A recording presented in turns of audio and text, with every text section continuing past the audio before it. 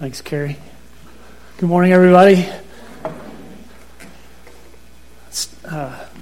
Standing back there, I just had a moment of just realizing that a lot of you are going to be friends that are here for the summer, and the fall are going to be leaving soon. And I was kind of sad. I was going to miss you guys, that are taking off. It's been a really great summer to be with so many wonderful people from out of town. So, going to miss you guys. Claire and I were out of town again on Monday over in Grand Junction, and one of the things we did is we went to the city market in Grand Junction and to do the grocery shopping. And so the one we went to was, well, for like most cities, I guess it's not that big, but for what I'm used to now, oh my gosh, it was huge.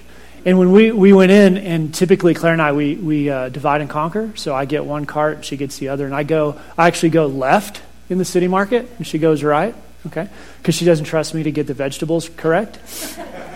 And so I go down, and so what I'm doing is I'm pushing this cart down, behind the cash registers, going that direction. It's that, I'm exactly what I'm talking about. And I'm going along, and I'm looking down the aisles, and I'm like, oh my God. And every aisle, I'm like, it just keeps on going. It's like 3 times as long as the Gunnison City Market and 8 times as long as Clark's. And so I'm walking, I'm just totally focused. And suddenly I hit the bar on the cart, and I'm almost in it. I ran into a woman. It's not uncommon to run into your friends at City Market, but this is not the way to do it. And I totally smashed into this lady. I was like, I'm so sorry. She was okay, I guess. She didn't get mad at me. But what I attribute this to is my amazing ability to focus.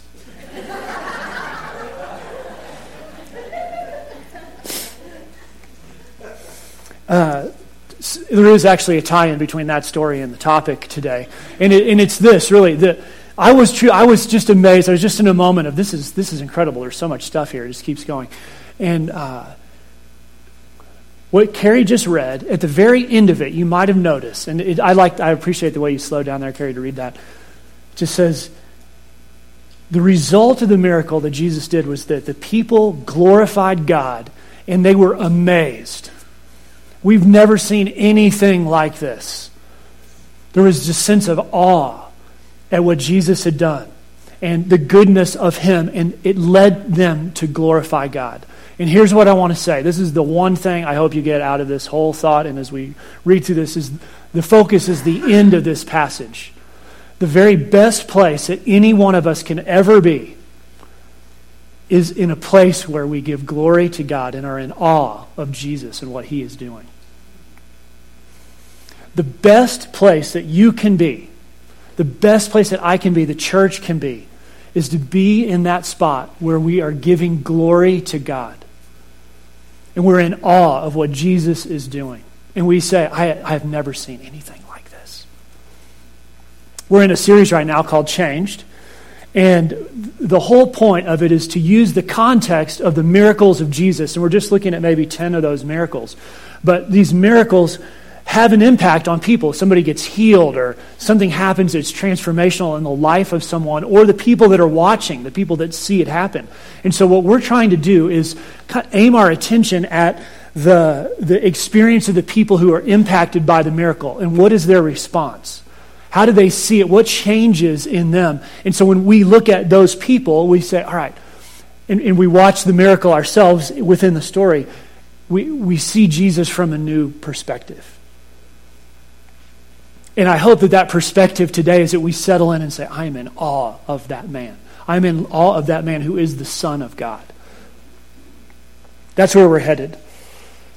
The book of Mark is very purposefully written. In this particular section, starting in chapter 2, if you look at it this week sometime, you can just keep reading down. And it's a little bit hard to see in the English, but the way it's laid out is very purposeful, and there's a surface level and there is a very deep level to each of the stories that he tells, and Jesus is interacting kind of in conflict with the religious elite in different situations. So those that conflict sets the stage for each of these things that he does. And that what we're going to see is we're going to see that surface piece, and then we're going to look below it at the very end of this message. But what Mark does is the story is only 12 verses long. So it's very, very short. There aren't a lot of words. The characters are very succinctly described. He doesn't give any elaboration about them. However, it's very poignant that each is there. And so we get, without much imagination, we can understand the whole setting. I hope as she was reading, you're picturing that. But each character is very important in the way they're interacting with Jesus. I don't know if anybody maybe read the Murder on the Orient Express in your life, or you saw the movie. They just recently made a new one. One of the things about that story is that the characters are larger than life. There's a ton of personality in each of those people that are the people on the train. And if you just watch the preview, I guess, the trailer that's out for the new one that came out a couple of years ago, you see how hard what a great effort they went to illustrate and make these people larger than life. The way they look, the way they talk, everything about them. All of their inflections of body language and everything is very specific. And it's almost like that in this story. Mark wants us to see these people very vividly and understand how they're interacting with Jesus, and then see Jesus at the end. What he does is he takes over and he establishes himself as supreme and sovereign over all. And it's a beautiful story. So we can picture it. And what I would like to do is ask you guys and I tried to do this myself. Maybe you can pick one of these characters and put yourself in their shoes. One of them you might identify with really well, but then again, you may not. So I found myself sort of having a piece of several of them. And so, or of each of them, you might do that, or maybe write yourself into the story. So I think if you're using this passage as devotion for this week, you could say, okay, how is it that I approach Jesus? And how is it that I would come to him in this situation? What would I see? Would I come away, like it says in verse 12, in awe and glorifying God? So maybe think through it with that sense. But of course, at the end, my hope is that we would be at that place where we glorify God because of what Jesus has done. So 3 words to identify these characters. We're just going to look at 3 of them. The main ones, really. The first word is resolute. The second word is paralyzed. And the third is sovereign. Resolute, paralyzed, and sovereign. So let's talk about this idea of the resolute characters. These we'll see in verses 3 through 5. And they came, bringing to him a paralytic carried by 4 men. And when they could not get near him because of the crowd, they removed the roof above him, above Jesus. And when they had made an opening, they let down the bed on which the paralytic lay. And when Jesus saw their faith, he said to the paralytic, "Son, your sins are forgiven." Now, the people that I'm saying are resolute are those 4 men. They're the ones who I see as resolute in this. And maybe you can picture the scene. So just take yourself back to Israel. Some of you have been there, but if you haven't, you can imagine what it's like. And it's this fishing village. Capernaum's right on the northern coast of the Sea of Galilee. And so it's right there. This is probably the home of Peter, or the area that Peter came from. And so here is Jesus in this home, and it's not a big place. It can't be a big place. And it's stuffed with people. It's just crowded. And Mark takes the time to say that there's so many people in there that they're just spilling out the door. Just cannot fit in. So here comes these 4 guys, and they're carrying this litter, the way it describes it is it's basically a piece of fabric that they're holding this guy on, and they're carrying him towards this place where Jesus is. And you can just picture them seeing the fact that the door is clogged up. We can't get in there. There's just so many people around. There's no way we're going to shove our way through this and get these people to move, because they're already sort of craning to see. And surely some people are standing around and some people are sitting down, and they're all at the feet of Jesus. Can you imagine what it was like to be in the presence of Jesus in a little room hearing him teach the Word of God? Man, that had to be awesome. So anyway, that's what's happening. These people are still, they don't know this, but they're starting to see there's something really special about Jesus. But these 4 men have heard and seen what Jesus has done around the community and the countryside. So they are determined to get their friend in front of Jesus. Right? So they go up to the house. And some of these houses are all connected, and they'd have steps up the side in different places. And so however they did it, they figured out how to get this guy up and crawl across the different houses to this place where they were roughly above where Jesus probably was in this room. And the literal words of it are that they dug through the ceiling. So if you can imagine that happening just right here, suddenly there's some dust coming down, right? Right? And then there was clay tiles, kind of how they did it with dirt and other things. They peel this stuff or pull these things back, and there's got to be a crowd. Since there are all these people, they must be like, oh, what's going on? I got to scoot back. So they press their way back, and there's a little bit of space here. And then you see this guy's head, whoop. Just like it would be right now. You would see this one head and then maybe another, silhouette of another, head poking over. And everything's quiet now, right? Because we're trying to figure out what in the world is happening. These guys have grabbed some ropes. It's a fishing town. There's nets and everything. It doesn't describe how this happens. Mark leaves it to us to figure it out. But somehow they let this guy, and they probably didn't dig a hole, his whole side of his body. They probably just stood him up and let him down through there, right? Because they don't have enough time. How long are they going to sit there and wait for the thing to happen? And so you just imagine, people they know who this person is because they're all part of the same community. It'd be just like Crested Butte. You'd know who the paralytic was. And they let this guy down. And so some people help, and he's obviously laying on the floor here in front of Jesus. It had to be just a stunning scene. And everybody's thinking, what's Jesus going to do? How's he going to handle this situation? Those guys, those 4 men, wanted the healing of their friend, right? They would not have done that if they did not want their friend to be healed. They went to, pretty extreme lengths. And I had to ask myself, what would have happened if Jesus didn't heal him?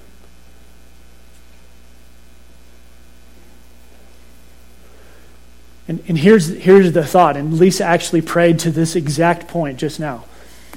Deep faith, the faith that Jesus saw, isn't rooted in what we get. It's rooted in Jesus. See, what he saw was not, oh, I have faith in you, Jesus, if you do this thing. What he saw was they had faith in him, and they put their friend in front of him, trusting him.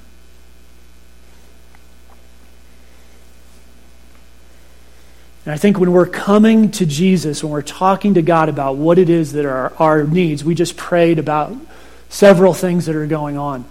We're putting those things before him. We're not telling him what to do, and our faith isn't based on the outcome. Our faith is in Jesus. And that's when in the end we'll be able to glorify him. We don't know what's best. We know what we want. But what I love about it is the urgency that these guys feel about getting their friend in front of Jesus. One of my favorite commentators, his name is Ben Witherington. And he says this. He says, they dared to do the difficult, the dangerous, the controversial in order to bring their friend into the presence of Jesus. They dared to do the difficult, the dangerous, the controversial in order to bring their friend into the presence of Jesus. And then that made me ask myself, and I want to ask you, who is it that you are determined to bring before Jesus? What extravagant lengths, what strategizing have you done with your friends in order to bring someone before Jesus? to get them into his presence.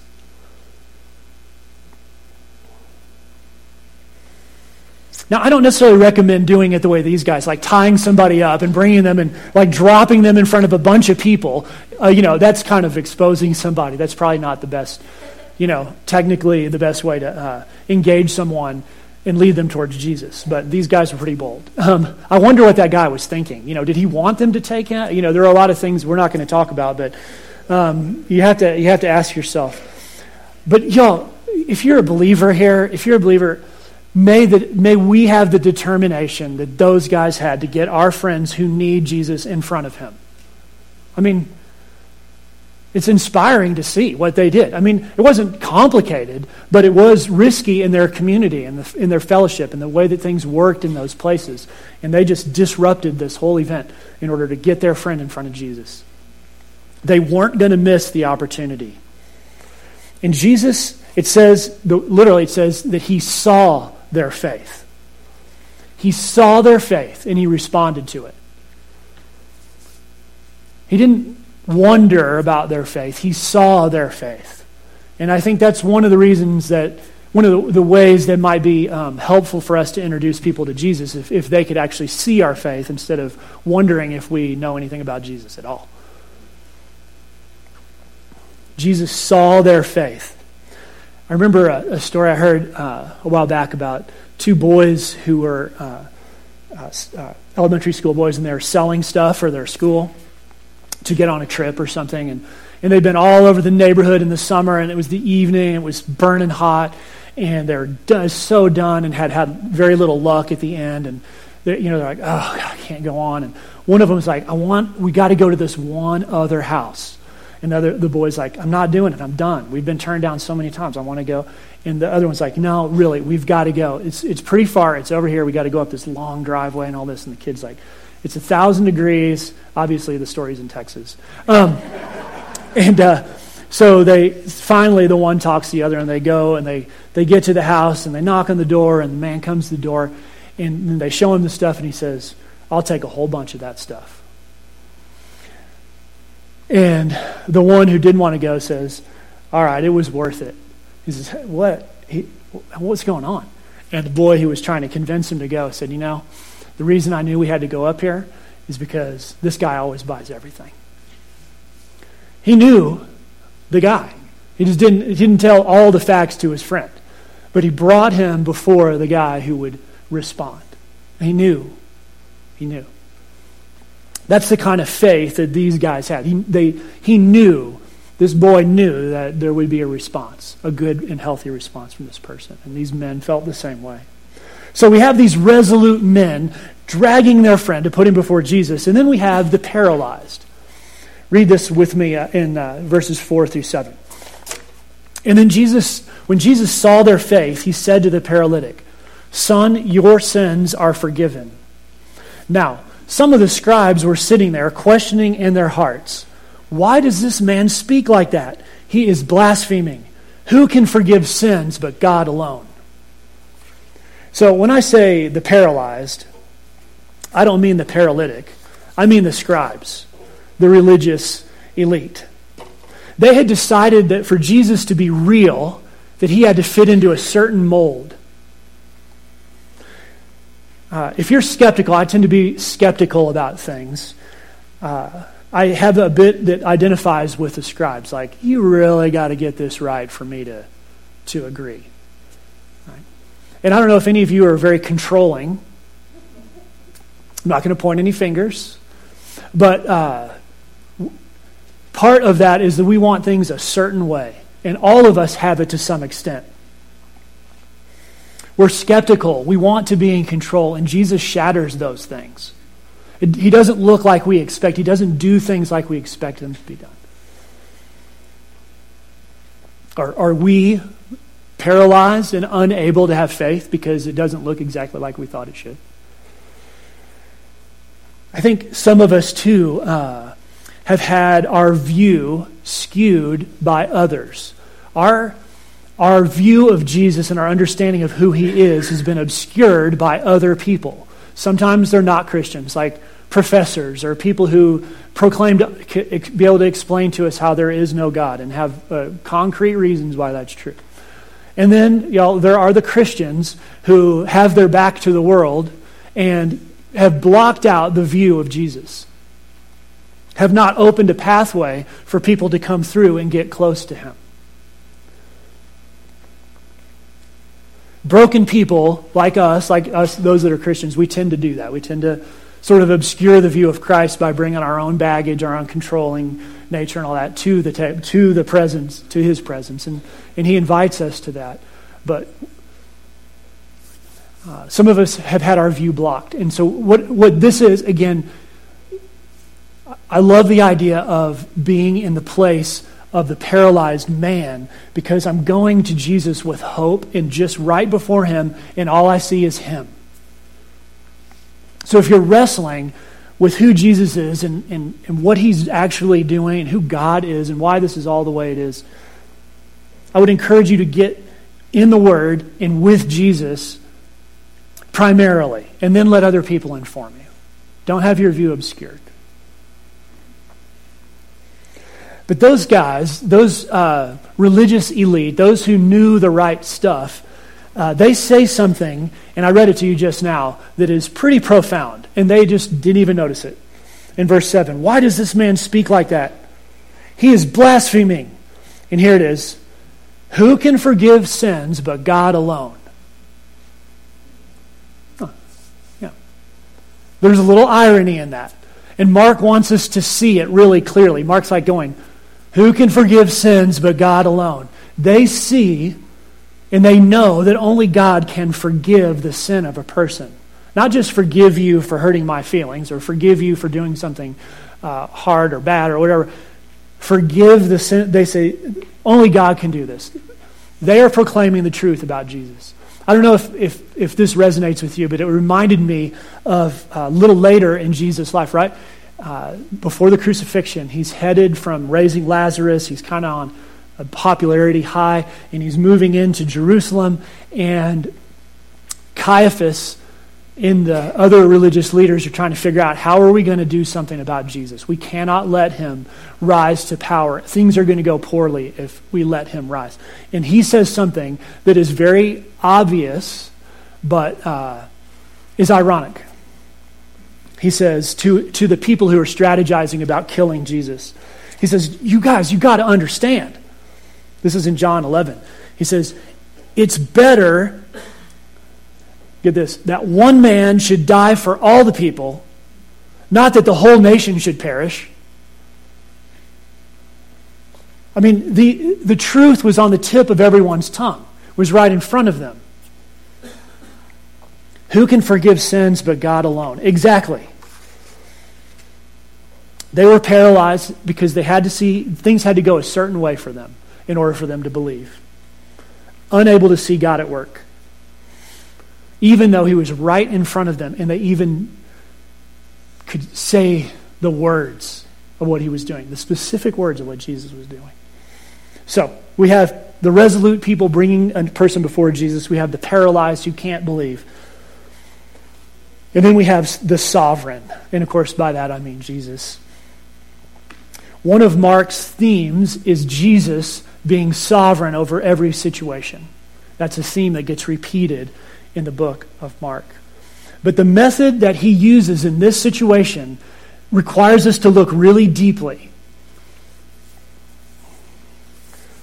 So I want to ask you to listen carefully and read along carefully when I read verses 8 through 11. So Jesus responds to the scribes, to the religious elite. He says, all right, which is easier? Which one of these things is easier? To say to the paralytic, your sins are forgiven, or to say, rise, take up your bed and walk. But that you may know that the Son of Man has authority on earth to forgive, he said to the paralytic, I say to you, rise, pick up your bed, and go home. Now those words are not necessarily straightforward. Is it a riddle? I mean, really, is it a riddle? What's happening? Is he saying to them, literally, which is easier to say? Which one of these, is that the question? Is it a riddle? Like, is it easier for me to say, you're forgiven, or rise up and walk? And there's no way to answer that question. Is it like how many syllables? Is it complicated? What is it that makes that a meaningful riddle? How do they answer that? Does he mean that it's about application? Like, is it easier to say those things than actually make them happen? Which one is easier to say versus make literally happen? And I think maybe it was neither. So think with me and maybe just drift back and look at this as I'm talking about it. When they first came into the room, when the man was first let into the room and those guys are looking over the edge, Jesus says, he says, son, your sins are forgiven, right? That was the most important, most primary thing that could be done. For him to be forgiven was better than being healed. Okay, think about that with me for a second. When we bring things to Jesus, we think we know what the answer should be, right? Jesus says, son, which was a term of endearment. Son, like, my child, you are forgiven. Your relationship is restored. And that relationship being restored, that forgiveness, that came at Jesus' cost, his own cost, right? So he was actually signing his death warrant by saying those words to that guy, right? Those words came at an incredible cost. It wasn't casually offered. Because the sin was the real problem. Not that he was being punished for his sin, but sin is the real problem. Broken relationship with God is the real issue that we all have. Tim Keller says, no matter what you think is your most urgent need, forgiveness of sin is actually it. No matter what you think your greatest need is, the actual need is forgiveness of sin. So he restores this guy to relationship with God. And then he says this very unusual thing. I've wrestled with this for quite a while. Because he says, okay, which one's easier to say? I've already said to him to his face, I forgive you. You're forgiven. And now he says to these people, he says, now I'm going to prove to you that I have authority to forgive. Rise up and walk. Shouldn't he say, I forgive you again? He says, I'm going to prove to you I can forgive. Rise up and walk.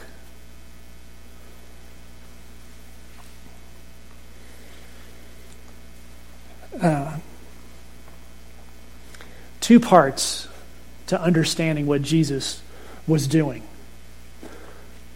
One is this. When he said you're forgiven, he was, it couldn't be seen. But when he said rise up and walk, it could be seen, right? So there's that piece, the surface piece going on. So rise up and walk. And can you imagine what that was like? Like, because he's laying there on the floor. And he says, rise up and walk. And not only that, grab your stuff and go on. So his whole body is healed. And he walks out. And so it's super crowded. Have you ever walked over a bunch of people sitting? You got to get over them. You got to have balance. But here's the beautiful thing that I think Mark wants us to see and wants to resonate in our hearts. The deeper meaning is a foreshadowing. He says, I'll show you how I forgive. rise up. Think about that for a second. I forgave this guy, and here's how it happened. And I'm going to prove it by being completely incapable and rising up. He's foreshadowing exactly what he is going to do. He's going to prove that we can be forgiven by rising. Without the resurrection, we have nothing. And he's going to prove it by rising up. And he's putting it right out there in front of them. Who can do this but God alone? God alone can do it by sacrificing himself and rising up. And I think Jesus is setting that stage, and Mark wants us to see it very clearly. So we have the resolute, we have the paralyzed, we have the sovereign over everything. And I just want to close. I'm just going to stop and pray after I read verse 12. And then I think our team's going to come up and we're going to sing a song to close. In verse 12 he says, "And the man rose up and immediately picked up his bed and went out before them all, so that they were all amazed. And they glorified God, saying, 'We've never seen anything like this.'" Father, we come to you. God, I pray that we would be, maybe that we would find ourselves in this story in some place. And I know we all come in different places, but that at the end, God, we would give glory to you because of your Son. And I thank you that he was willing to sacrifice himself in order for us to be in a right relationship, reconciled to you. And it's in his name that we pray. Amen.